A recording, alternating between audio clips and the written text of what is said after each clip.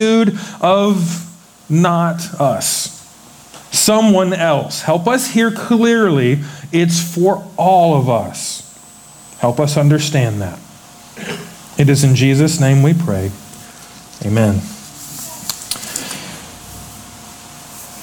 The concept of restoration, I don't think needs a lot of explanation, right? Take something old, fix it, make it new, right? When Pawn Stars, that show came out, you guys familiar with it? People would bring stuff in. You're like, holy cow, I can't believe they ripped those people off and gave them that little bit of money. And then some of the items they would buy, they would be like, well, I got to put some money into restoring it to be able to sell it. And there was a guy that would come on the show and he would say, okay, we'll go here and do this. And then that guy got his own show. The whole show was about all the items he would restore. Now, the fun part about it was you would see an old vending machine, you would see an old kid's toy made of metal and no safety features to it at all. And they would restore it and it would just look amazing. And then money was to be made. Now, you think about the guy that does the restoration. Has anyone here restored anything? Just show of hands, you've restored something. Okay, not very many of us. Okay, so when you do that, you see the value comparatively to the amount of work to restore, right? You wouldn't go restore a car that was 20% frame left because of rust. You would be like, that's a lost cause, right? We see that in various TV shows. They'll find a barn find is what they call it. And they assess the value of this vehicle. We're going to replace that. We're going to fix that. We're going to do this. Is it going to be worth it? When they decide it's worth it, sometimes they get into the project and realize it's a lot more than they thought. Those things in restoration is what we're going to be facing and what we're going to be talking about this morning, but we're not talking about earthly treasures. We're not talking about things. We're not talking about our stuff. We're talking about fellow believers. So when we see the passion of the guy from Pawn Stars and the different shows that are out there, maybe you've got a favorite one. Maybe it's people that repair, fix homes, right? My wife she loves watching those shows. And some of that spills into our house where it's like, hey, we can fix this, we can do this. And that is great and that is good. But this morning, our eyes are going to affix to our brothers and sisters in Christ. The passion that you see, the labor that goes into it, right? A 30-minute show will sometimes do 3 or 4 different items. But those 3 or 4 items, when you back it out and realize it was over several months that the work was done, a lot of the work wasn't even shown, because who wants to watch a 45-minute show of a guy doing this on the car? Yeah, that's good. Okay, over here. Like they just cut that part out. So what we're going to watch for is in the concept of restoration among our brothers and sisters in Christ. That's the redeemed. The redeemed are the ones at which God has called and given salvation to. You've called upon the name of Jesus. You've asked him to be your Savior. You've repented of your sin. You are a believer. You are a follower of Christ. When you've done that, you are the redeemed. You are the ones I'm talking about this morning. The only difference in the relationship of what we do when we go to someone who's lost and doesn't know Christ as a Savior, we're not going to restore them. We're going to redeem them with the promises of Christ, calling on them to repent of their sin, to ask Jesus to be their Savior. Now they're redeemed. Now we're going to start watching in the context of what we're doing. Those are the differences in the things we're talking about. Stuff, isn't it cool to watch? Isn't it cool to see how the value is restored to an item? The same heart, the same passion has to be in each of us towards our brothers and sisters in Christ. Don't we want to see our brother and sister in Christ freed from the empowering nature of sin? Don't we want to see them be overcomers? Don't we want to see what Christ can do in their lives? And that has to be our attitude. The Bible describes our heart. Basically, it's the part of man's spiritual makeup. It's the place where emotions and desires begin. It is the thing that drives the will of man towards action. So think of this guy on the show, and here comes a person they bring in. I think one of my favorite ones was an old pop machine. It was one of the bottle vending machines. I used one of those like that at a barber shop when I was really little. And even back then, in the early 80s, that vending machine was still really old at that time. You would go in, you put your money in, and the door would open, and then you would grab your bottle, and then you would pull it out, and it would like click loose. And then you would have a nice ice cold beverage of whatever. Coke is probably what it was. We would get a haircut, and then we would get a pop. My grandparents or my grandmother would usually get that for us.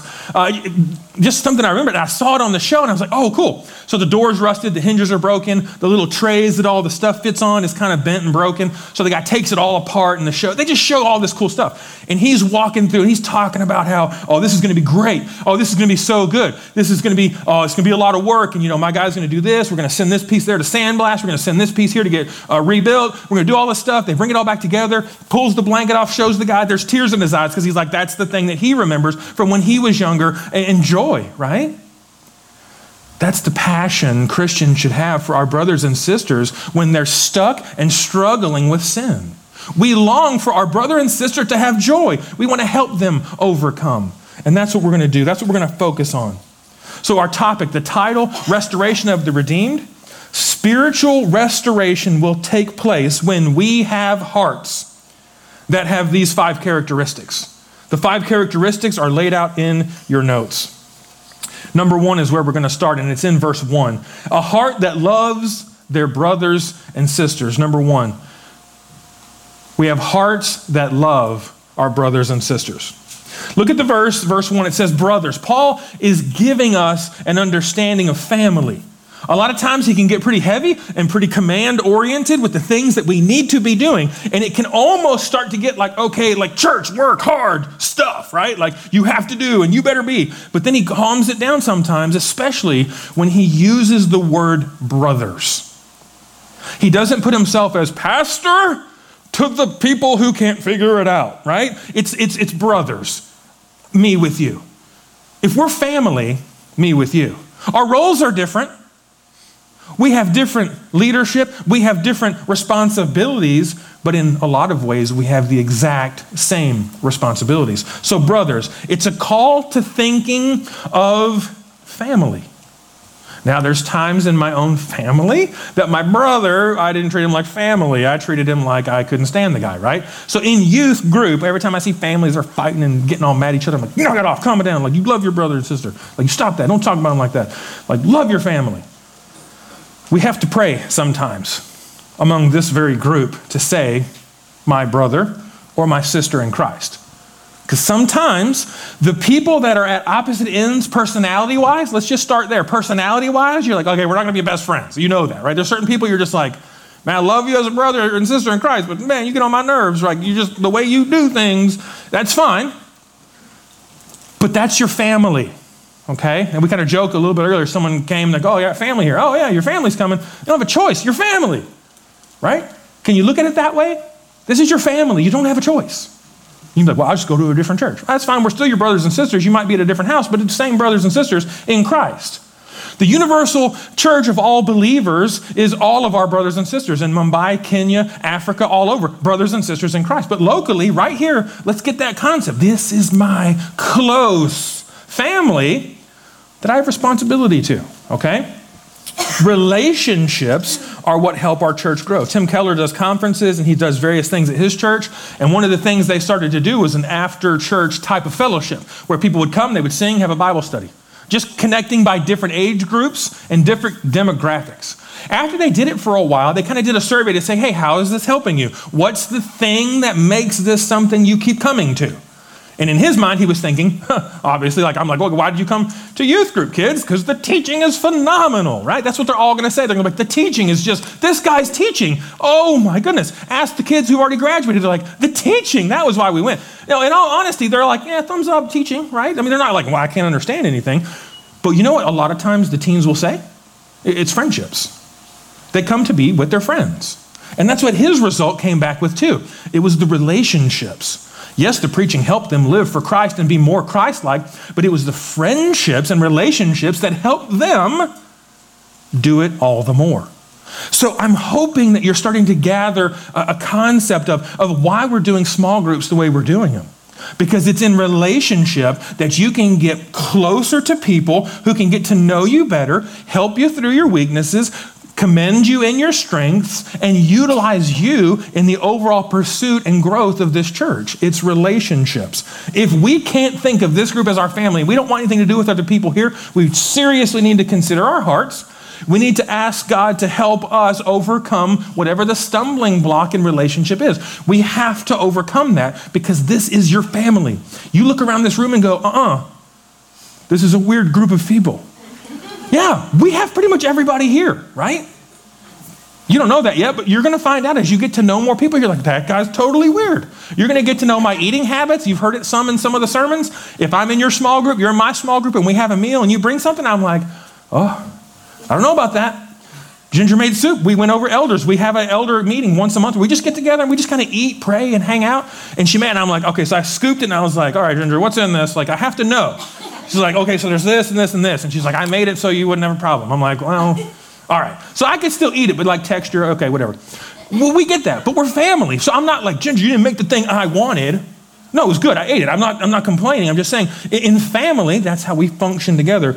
And Paul, beginning in this chapter, utilizes the word brothers. And I want you to get that and start thinking, my family, right? My brother got picked on, I'd end it. I would take somebody else out. But I would do it like it's my family, right? So in some ways, we can put our arm around each other. We can poke each other like, how you doing? Little funny stuff, but we're family. And when Satan is laying and ensnaring our brothers and sisters in Christ, we look at that and go, no, that's my sister. I've got to go to them. I've got to help them. Okay? And that's what we're going to be talking about today. So brothers, if anyone is caught in any transgression, 1 Timothy 5, 1 and 2, it says this, it helps us grasp a little bit more of the family relationship and how we deal with one another. 1 Timothy 5, 1 and 2 says, do not rebuke an older man, but encourage him as you would a father. Younger men as brothers, older women as mothers, younger men as sisters in all purity. The family aspect is not going to be something that you can look at in Scripture and go, well, no, I don't think that's what he really meant. No, it is exactly what he meant, and it's something that we need to take note of. If anyone is caught in any transgression. Now, caught in any transgression does not mean someone sinned. Someone got mad, and what do? Well, you're right there with them. Hey, that's anger, that's sin. Stop, right? You are not formally this morning being deputized to go after sin in everybody's life, right? If someone comes in with a frown on their face, what are you angry about? Repent now. Don't come in here, right? We're not deputizing you to be like we're all sin watchers, right? Like we all have laser pointers and we're kind of like, are you good? You're good. All right. Oh, you don't smile because I know you're faking it. Like that's not it. We're not amping up the execution of standards. We're not amping up even the concept that people are sinners. We're going to stamp that out. If you come in here, you better be righteous and we will help you. I will make it so. You just watch, right? You know how sometimes I deal with my kids that way where I'm like, oh my, yeah, and I get a hold of them. I'm like, listen to me right now. That's not the call for believers, okay? So hear me, and I'm going to say it, and I'm going to warn you because it needs to be a warning. It needs to be a stern warning that after this message, you're not like, you. Now. And then you just lay it into them. We're going to find out why not. Scripturally. I'm not just saying that to be like, because sometimes people are really mean to me when they say I do something wrong. That's not what I mean, okay? It's a sin-destroying habitual thing. It's now taking root in their life. It's something that they're going to need outside intervention with. If anyone is caught in any transgression, our goal is to restore them, okay? It says, you who are spiritual should restore him in a spirit of gentleness. We should restore him. Now, there's a widow in John chapter 8 caught in the act of doing things that she should not. I'm not going to go into a lot of detail. We have a couple of younger people in here. She's doing the thing that she should not be doing. What do? They take her, they bring her to Jesus, and say, let's stone this woman. We should stone her. The law says stone her. They're not there to restore. They're not there to help. They're there not. All they want to do is say, we got one, right? It's not fishing. Like, oh, I got one on the line. Let's get it. Yay. No, it's not that. And when Jesus, what does he say to them? You who are perfect, whoever among you is without sin, throw that first stone. And what do? They're kind of like, one by one, they kind of contemplate like, maybe, well, and they just leave. Okay, so Paul's instruction here is not the same instruction that was given by Jesus. He says, you who are spiritual. He does not say you who are perfect, you who have it all together, you who have no sin, or you who are just confident that you're better than anyone else. That is not what it says. It says you who are spiritual. But what does that mean? You who are spiritual is those who are walking in Christ. Those who have a regular and right relationship with God. Do you understand that sometimes in a regular and right relationship with God, you have ups and downs and you have sin that you will commit, but that you will repent of, and you will have a right relationship with God? Listen to Matthew 7. This is the favorite verse sometimes when you confront somebody or say something to anybody about something that's wrong. Where they say, judge not, that you not be judged, right? Bible says, judge not. So get off my back and don't tell me I'm doing something wrong. Has it happened to you? It's happened to me. And it's usually not Christians that say it. It's someone else when you're like, oh, you really shouldn't be doing that. You're not supposed to judge people. All right, let's go to the next verse. For with the judgment you pronounce, you will be judged. And with the measure you use, it will be measured to you. And then here's our practical application. Why do you see the speck that is in your brother's eye, but do not notice the log that is in your own eye? Or how can you say to your brother, let me take the speck out of your eye, when there is the log in your own eye? You hypocrite. First take the log out of your own eye, and then you will see clearly to take the speck out of your brother's eye. So here's a brother or a sister. What was happening then was, a little outburst. They got mad. They were upset. And you saw it. They were like, oh, they're mad. And here you are, habitually trapped in a sin, walking to them going, you shouldn't be expressing your anger like that. All the while, your hatred for your family is known, right? No one ever talks to you. You don't ever get told that. And then here's the beam in your eye, and you're like, let me fix your little issue. One of the greatest ways we know this is happening in our lives is when you get a sense that someone else is living in a sin habitually, and it's starting to destroy them, and they're starting to love that sin, and you go to talk with them, but before you go, you get that overwhelming sense of, I don't want to be a hypocrite. Like, I don't want to be a hypocrite. Like, I know there's things wrong with my life, right? For all have sinned and fallen short of the glory of God. That's a claim on all of us. But is there a sin that you need to repent of? Is there a sin that you do need to wash out of your own life? The Holy Spirit works like that. You're burdened for someone, but then you're stopped because, well, my sin, the thing that I love, the thing that I'm holding on to, if I go to them and say you should not do that, they're going to look right back at me and go, you shouldn't be doing that other thing either. Praise God when that does happen, because you can utilize that as a conversation to say, you are right. I want to help you. Will you help me? That's what we're going to find out in just a second when we talk about bearing burdens. The call to repent from the Holy Spirit will come to you so much more when you're looking at someone else like, hey, you haven't been in church in forever, and you're stealing at work, right? You're not showing up at work, you're lazy, you're disrespectful to your parents, and you're calling your other friend to be like, you shouldn't be watching movies like that. Wait a minute. It's not saying you have to be perfect in your life. But will you be humbled enough to be willing to say, I know that I sin in my life and I need help with that. And I want to grow and I want you to grow. Why? Same word, because we're family, okay? Because we're family. It says, you who are spiritual. Are you walking with Christ? Are you meditating on his word? Are you praying? That's spiritual. It's not the spiritual people, the ones that seem to be the most and best and have it all. It's those that are spiritual. Our command is restore him in a spirit of gentleness. To restore means put back in order. Think about the earthly things, right? The thing that I hope someday happens for me is that I somehow win a 67, 66 fastback restored full Mustang, right? Not restored back to 67, the body. A 67, but then like transmission and steering and all the updated current stuff, right? So if I have a dream, you're going to go for it, right? That would be restored. It would be put back into a working order, right? But we're not just trying to get a person to be like, okay, don't sin. We're trying to get them out of the entanglement of sin and in a right and thriving relationship with God. Not to go back to living their old way, to be refreshed and new in what it is that God can do with their life. That's our hope. It's not to say, stop sinning, right? That's a struggle I have with my kids, right? It's like, just stop doing that. Just don't do that. It frustrates me. It's embarrassing. Stop that. My kids, like they're always, after church, you might get run into by one of my children. Please let me know, because that's been a pretty stern warning. Stop running when there's a lot of people at church still. Like when it's empty, they're here a lot and they run. It's fine. But I don't want to just say, stop sinning. I want to say, do the right thing, do better, do more, right? That's our goal. When we love our family, that's what we want to do. But how do we do it?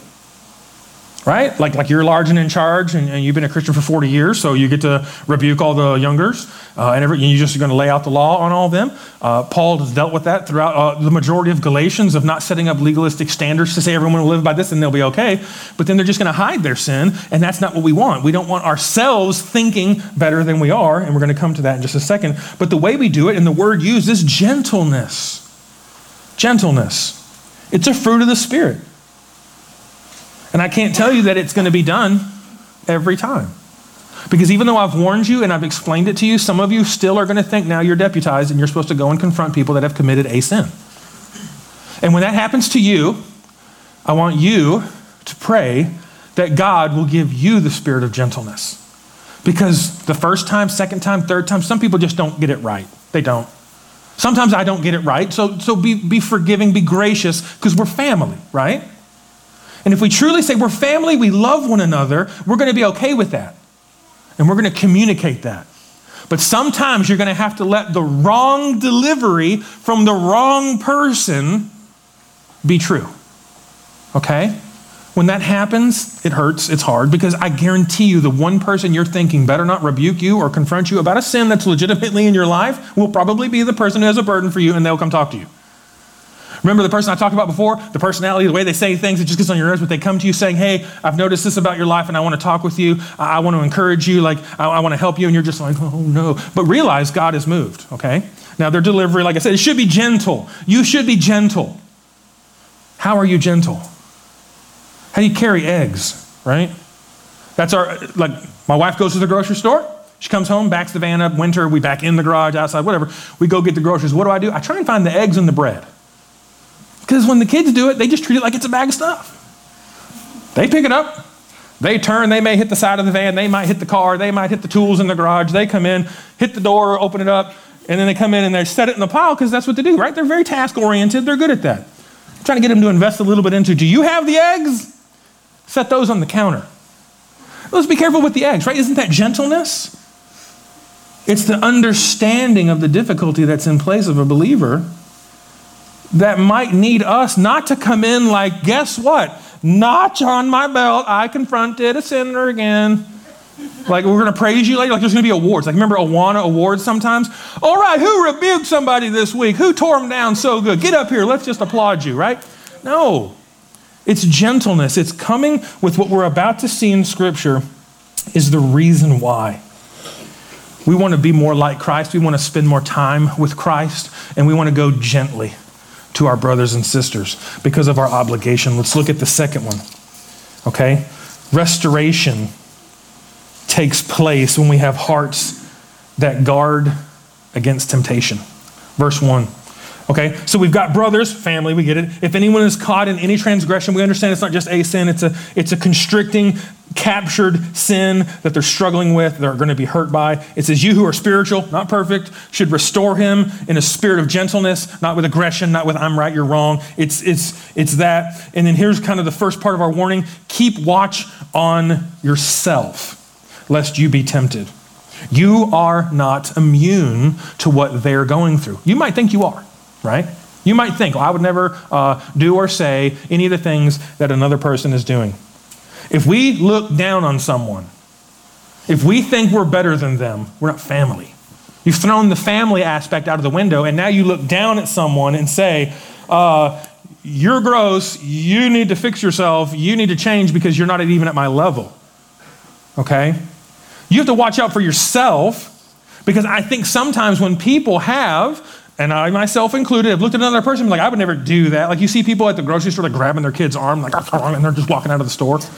Like, oh my goodness, like what is their problem, right? I would never do that. Would you stop that? I'm like, oh, I just did that. Wait a minute. I'm not immune to losing my patience with my children, right? The more you're with our family, and some of the teens are like, oh yeah, we've seen that a few times.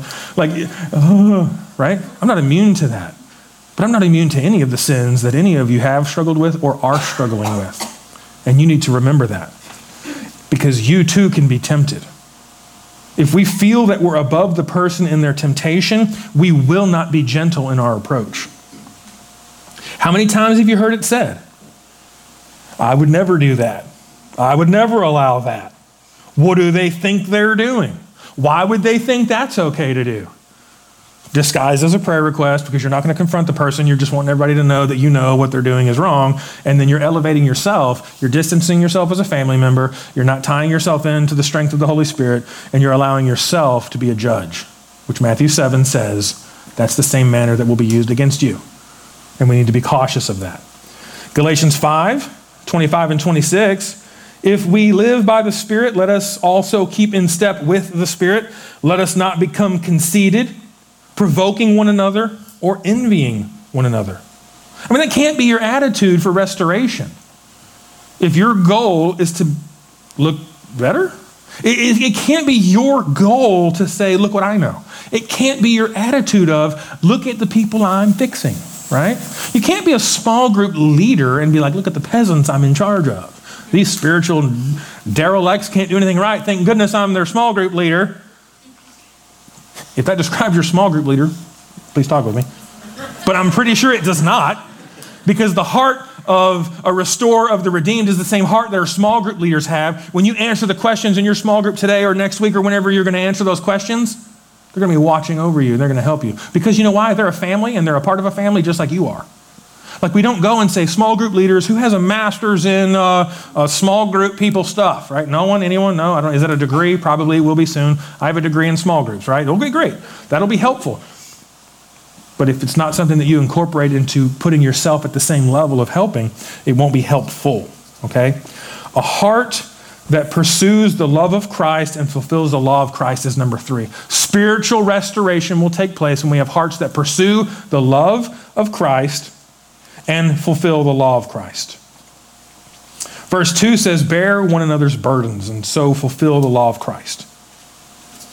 You know, sometimes when people sin, it's because of an overwhelming burden and difficulty that's in their life that's caused them not to trust the promises of God, and it's reflected in the nature and action which they commit.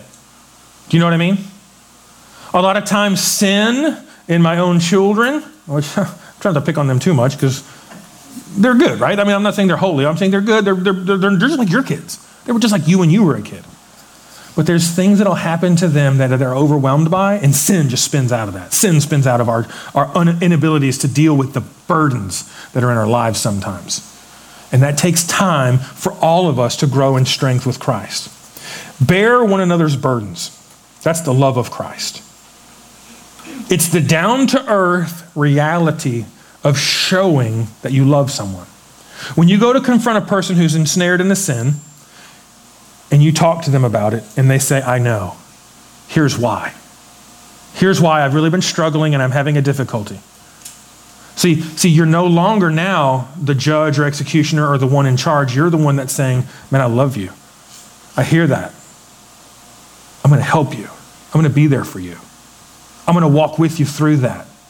But let's get that sin taken care of. Let's repent of that. And they'll agree with you. I've never gone to a person, another believer, and said, what you're doing is sinful. And they're like, no, it's not. And then they twist scripture in some weird way. It just never happens. They just don't do that because they know it's wrong. But what happens is they justify the reasons for it, and that's sin. We come to them graciously and say, listen, do you understand? This is what scripture says. I understand your situation. I'm going to bear your burden. If you're not willing to bear a burden, which may be the cause of the sin at which you're confronting another person about, another believer, then you're not ready. You understand that? And I'm not saying you got to have a class on it. I'm not saying there's this thing you have to do. But if you don't care about the person enough to say, whatever the thing that might have caused you your sin, I will help you conquer. I will help you be an overcomer. I'm here for you because I love you. You're my family. If you can't say that, keep praying that God will move in your heart. Don't keep listening to the sermon going, what was the thing? How are the steps? It's you praying and saying, God, help me do that. Because when we do that, and we share that burden. Here's what a burden is. It's something that will cause severe damage or difficulty if it's done alone. We helped Pastor Brian move. The piano.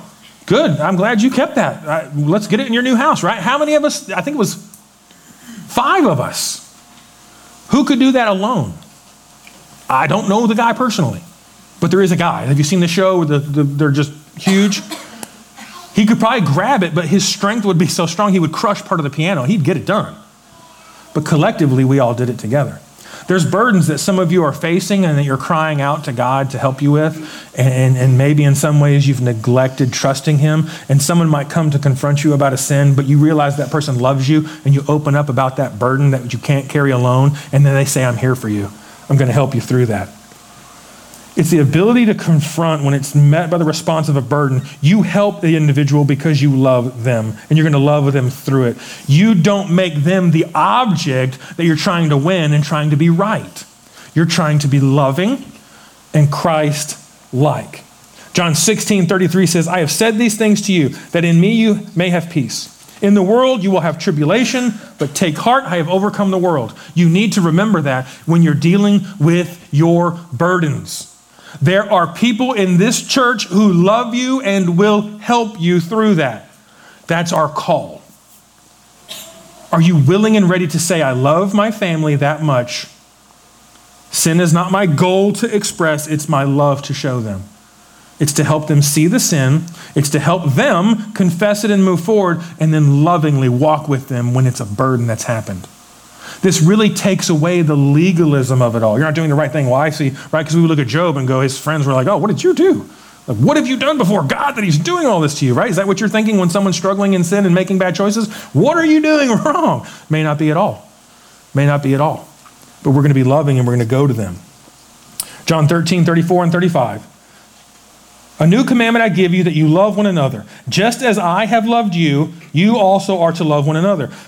Go through just a brief Bible study on your own, how much Jesus loves you and what he's done for you. And then throw in the identity of who you were as he did it. In that we were still sinners, Christ died for the ungodly. That's where we all started. So we all started. There's not a one of us here that's like, not me. I did so much good stuff that now he saved me because... And that elevates you, you can't. And you're not allowed to. Because when we say, bear one of those burdens and so fulfill the law of Christ, we do so in love, but it's the commandment of God, it's the commandment of Christ. Love people the way that he loves us. And the more you understand that, the more humbled and gracious you become to the concept of helping another person.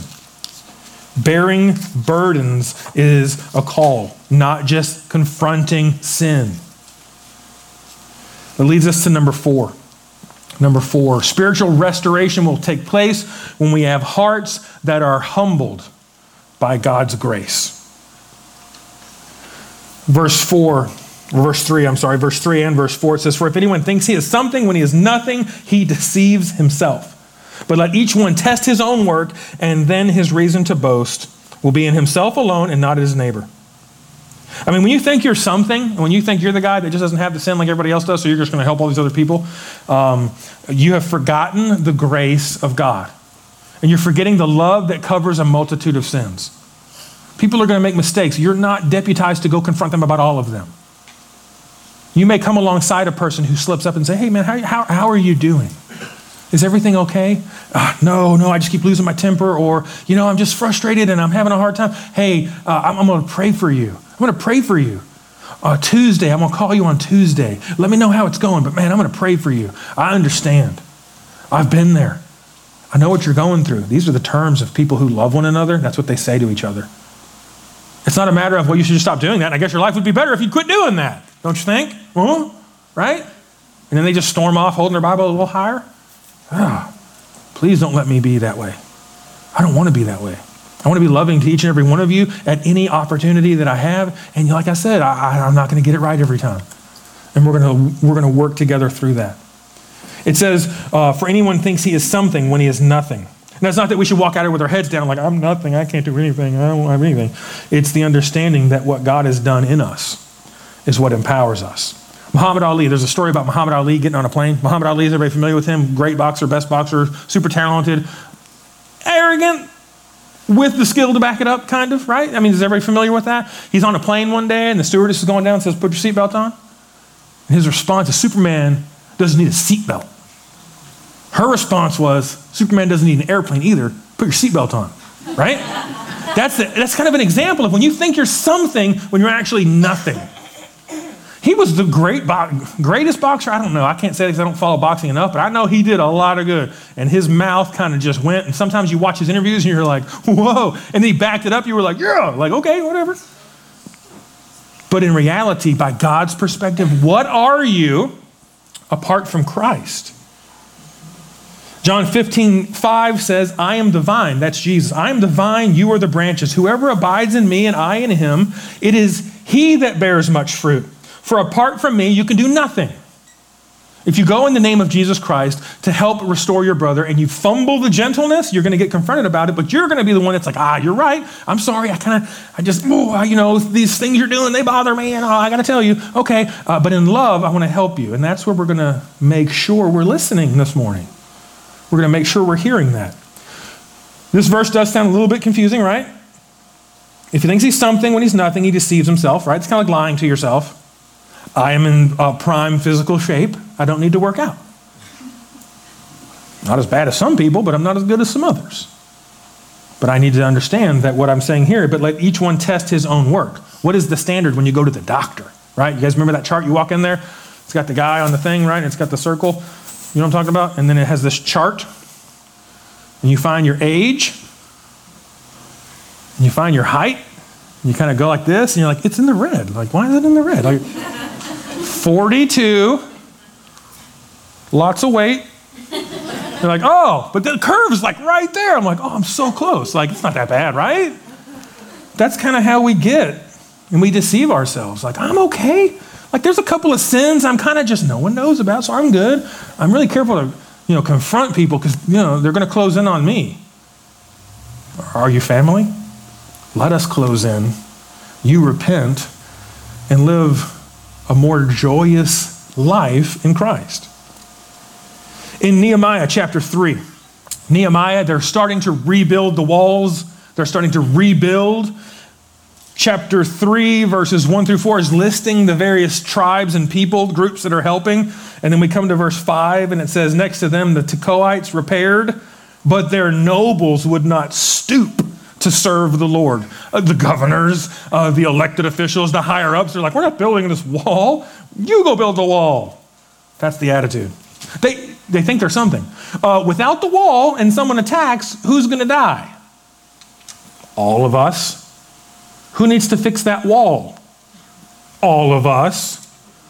Nehemiah, the leader in charge, what is he doing? He's putting people in order, putting people in place, and they're all coming together to work. And you just have this one group that's like, well, not us, we're nobles. So if you're like, I'm a Sunday school teacher of 37 years, I will not move a chair, right? Remember the whole chair thing we used to do? I mean, we haven't done it in a while. But remember, after church on Sunday, stack all the chairs, put them in the back, put them in the room. Awana, tape the floor, put the thing out. After Awana, put all the chairs back. Do you remember that phase? Some of you do.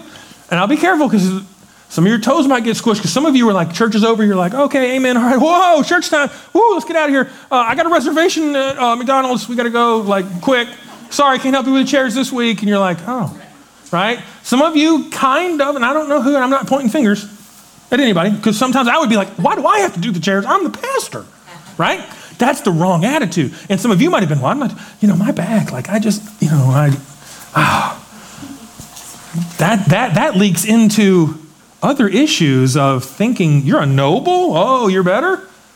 It might spill into that same thing when you are confronted about your sin. You try and rebuke the person for even saying anything to you. We have to watch out for that too. Unwilling to humble themselves to do a lower task. Pride creates an unwilling heart that in the restoration process of the church is damaging and it's not helpful. Test your own work, not according to other people, but according to what God says. That's how much you love people. Because some of us can have it where we will look at others and we will say, but they are more gifted at speaking. They're more gifted at conversations. They're better at remembering things. They just really love people and they pray for people better than I ever will. And you get a sense of, I'm inadequate, I can't do it, and I won't. Let each one test his own work And then his reason to boast will be in himself alone. You alone to God's standard. Who are you supposed to carry the gospel to? The people that you like. The people that are friendly. The people that make you laugh. The people that you want to be around. No, it's to all people. It's to all people. It is to the neighbor down the street. That's the one that's always in everybody's business. It's always like, and it's like very annoying. And like if you're seen talking to them, people are like, what are you being friends with that guy for? The gospel, that's why, right? If we compare ourselves against the other people that just kind of show up, sit here and leave, you're like, but I stay and talk with people. And sometimes I do help with chairs, right? Sorry, we have a fight after church about the chairs. That's okay. But you're like, I do the chairs every time. I'm always doing all that. And then you look down at the other people that are like, they don't ever do it. I'm better than them. Now we start to cultivate this sense of pride. Like, you're the hard worker. You're the one. If it wasn't for you, we wouldn't be able to do anything. That's prideful.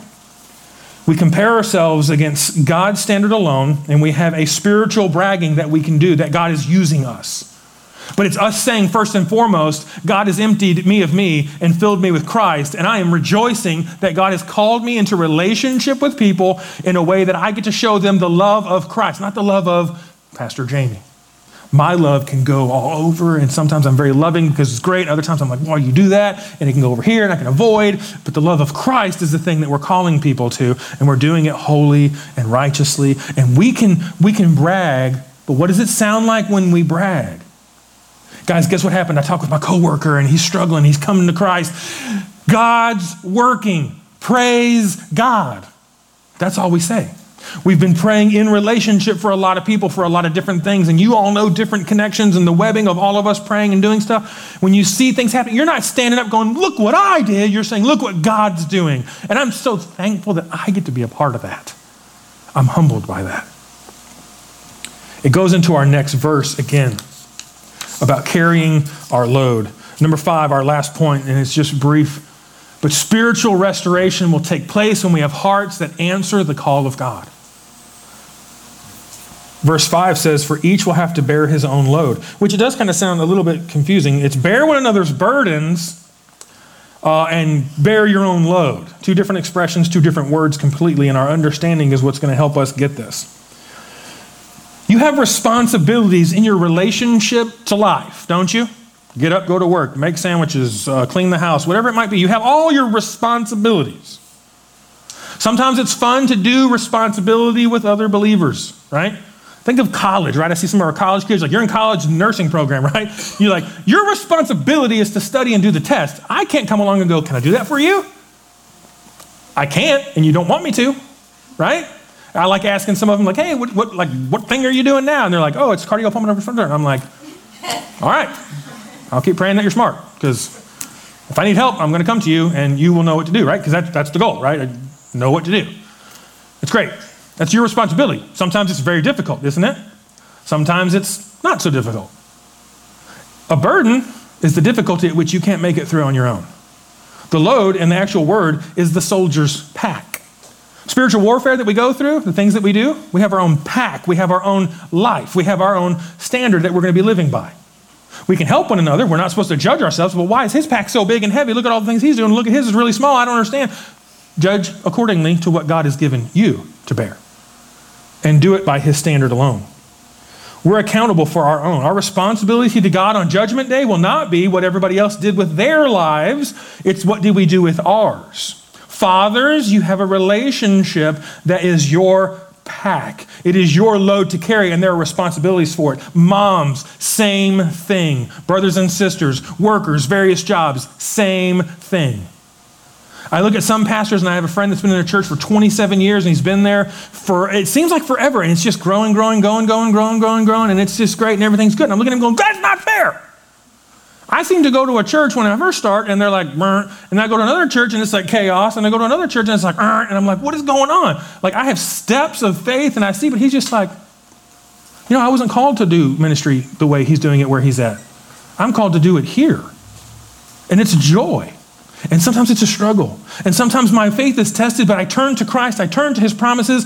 I have a brother in Christ, our lead pastor, who sometimes we can sit and we just be like, ugh, right? We just look at each other and go, oh. And then it's the same thing similar with my wife. We're up and down, right? I'm all like, and she's like, yay. And then I'm like, yay. And she's like, oh. Same thing with Pastor Brian. Sometimes we'll sit there and he'll be like, oh, I just don't know what's going to happen. This is all, and I'm like, oh, it's great. Look at this. Woo. Right? Other times I walk in his office, put stuff down like, and he's like, oh, it's going to be great. Look at this. Right? That's the complementary relationship of having a family member who loves you. A family member who will tell you, don't do that. Don't do that. That's going to hurt you. Please stop. Turn away from that. How do I help you? How do I help you with that? Our desire to carry a person's burden is when we see them struggle and we see them know, and when we can know they're hurting. They may not know it yet. They may be in the early phase of loving their sin, but that's when we need to come in and understand that the truths of Scripture is what we need to know to tell them that. You guys ever hear that movie, Lord of the Rings? Familiar? You read the books? They're huge, the movie. So we're pretty, spoiler, all right? I'm going to spoil it for you. So if you haven't, just plug your ears if you haven't watched that yet. The ring has to be destroyed. Frodo says, I'll go. I'll do it. Sam, his friend, is going to go with him.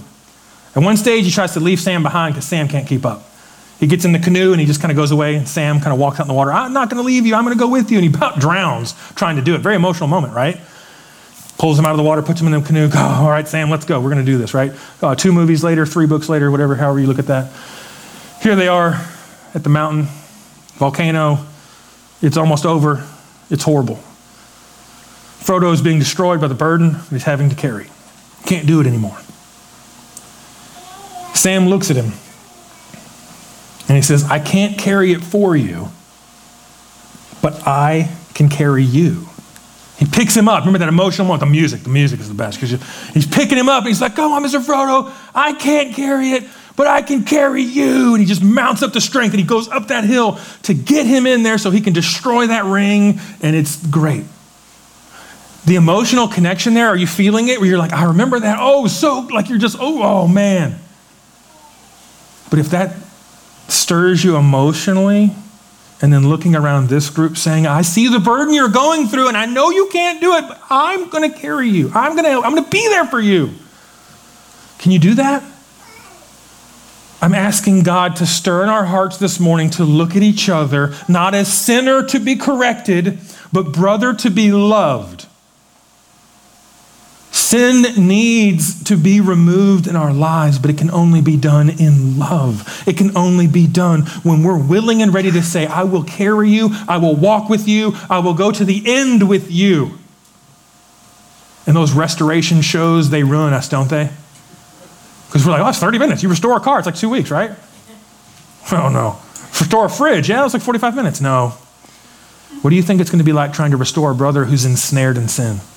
I told him a verse once and he just didn't listen.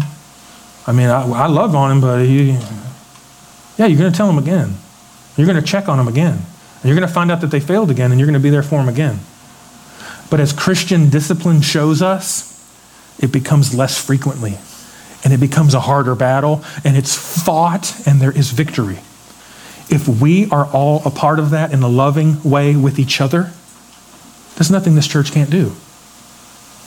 There's no person that can walk in this door and go, but you don't know all that I've been through yet. Well, there's somebody here might. But we're going to love you and show you what Christ can do. Not what we can do, what Christ can do. And when that's our heart, listen to this. When our hearts have these characteristics, we will see restoration take place that brings all the glory to God. When people see our church and they see that one guy from town that everyone knows that always has the problem, it's different now. When you have that one coworker that everybody's always like that person, or that person in your physical, literal family, it's always that way until they come to Christ and they see the difference. It's tremendous that God gets that glory. Is it not a joy for you to sit now and say, I'm ready for the labor. I'm ready to go to that person, just like that guy standing in the car. Oh, that's deeper than I thought. Oh, I just give up? No. You bust out the Bondo, right? That's what you don't want when you buy a restored car. How much Bondo did you use on this car? A couple pounds. You're like, well, that's not good, right? We're going to labor because of love.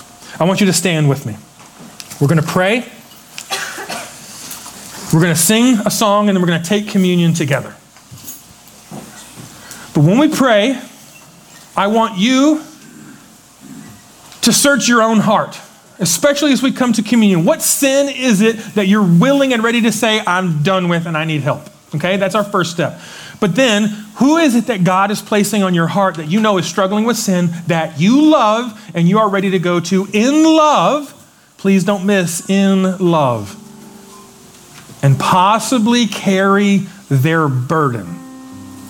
If you're not ready to do that, continue to pray. It is not your goal to win an argument. It is your goal to restore a brother and a sister. Let's pray. Lord, as you search our hearts, as we ask you to look deep within us, I pray that your righteousness and your goodness would be in the forefront of our minds right now. Help us not think about the sins we've struggled with or the identity we think we have. Help us understand who we are in you and in you alone. God, remove the idea from us that we are the one in charge of dealing with sin. We're not. We've been forgiven by grace. We have been cleansed by your blood. What a penalty that you took for us. Help us be humbled by that. Help us be gentle. Help us be cautious. But for the sake of your word, we would go forward in love. The person that's on our mind right now, we lift you up. Whomever you're thinking about, you're praying, you're asking God, how do I do it? Ask God to give you the love for family. Pray that God will give them an ear to hear. But God, we want your glory to be shown brighter and brighter through this church. We want sin further and further away from us in our lives. We want to be overcomers, and you are the way to do it. Help us do that. As we sing, encourage our hearts. As we remember your death on the cross, encourage our hearts today. It's in Jesus' name we pray. Amen.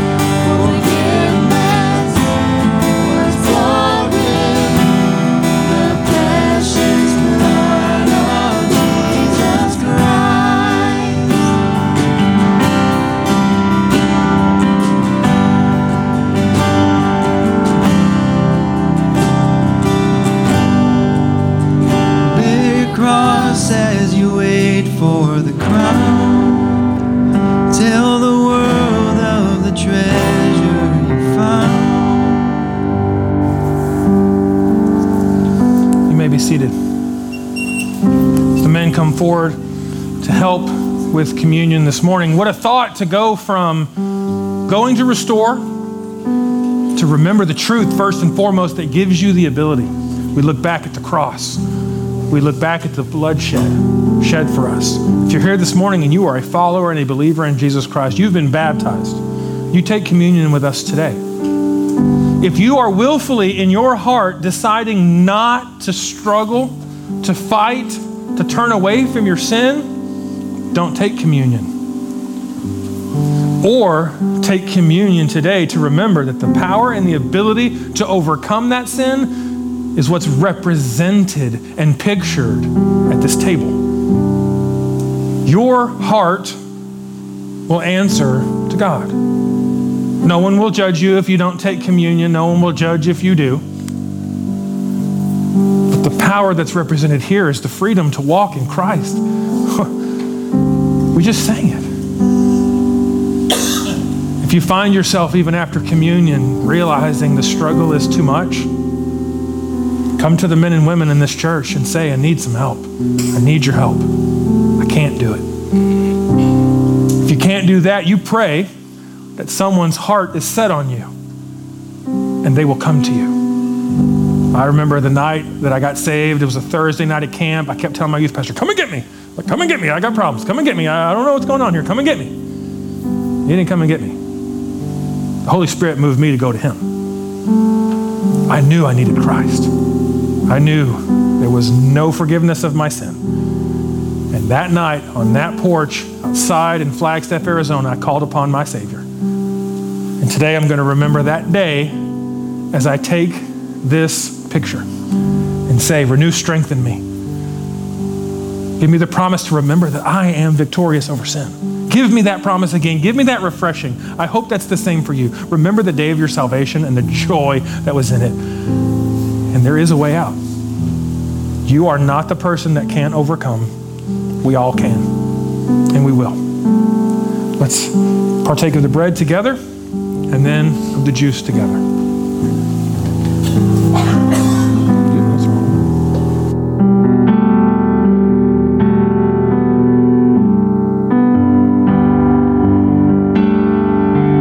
As those are coming by, in the cup is what is gluten-free. If you need that, that's available for you. Take from that smaller cup inside.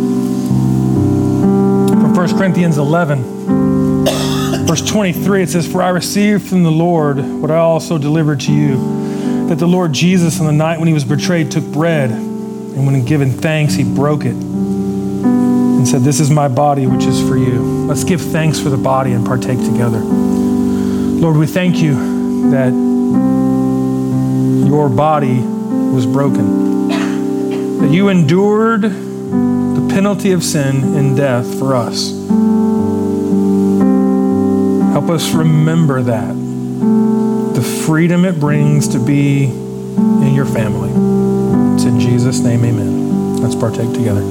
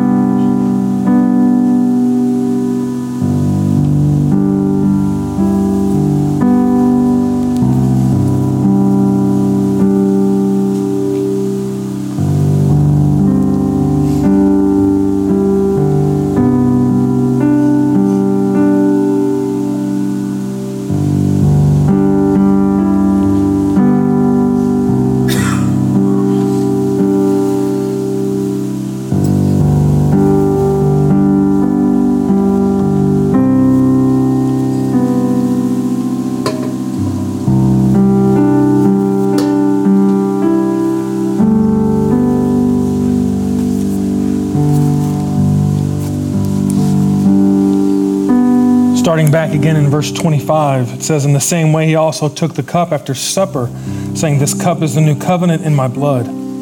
Do this as often as you drink it in remembrance of me.'" Let's partake together.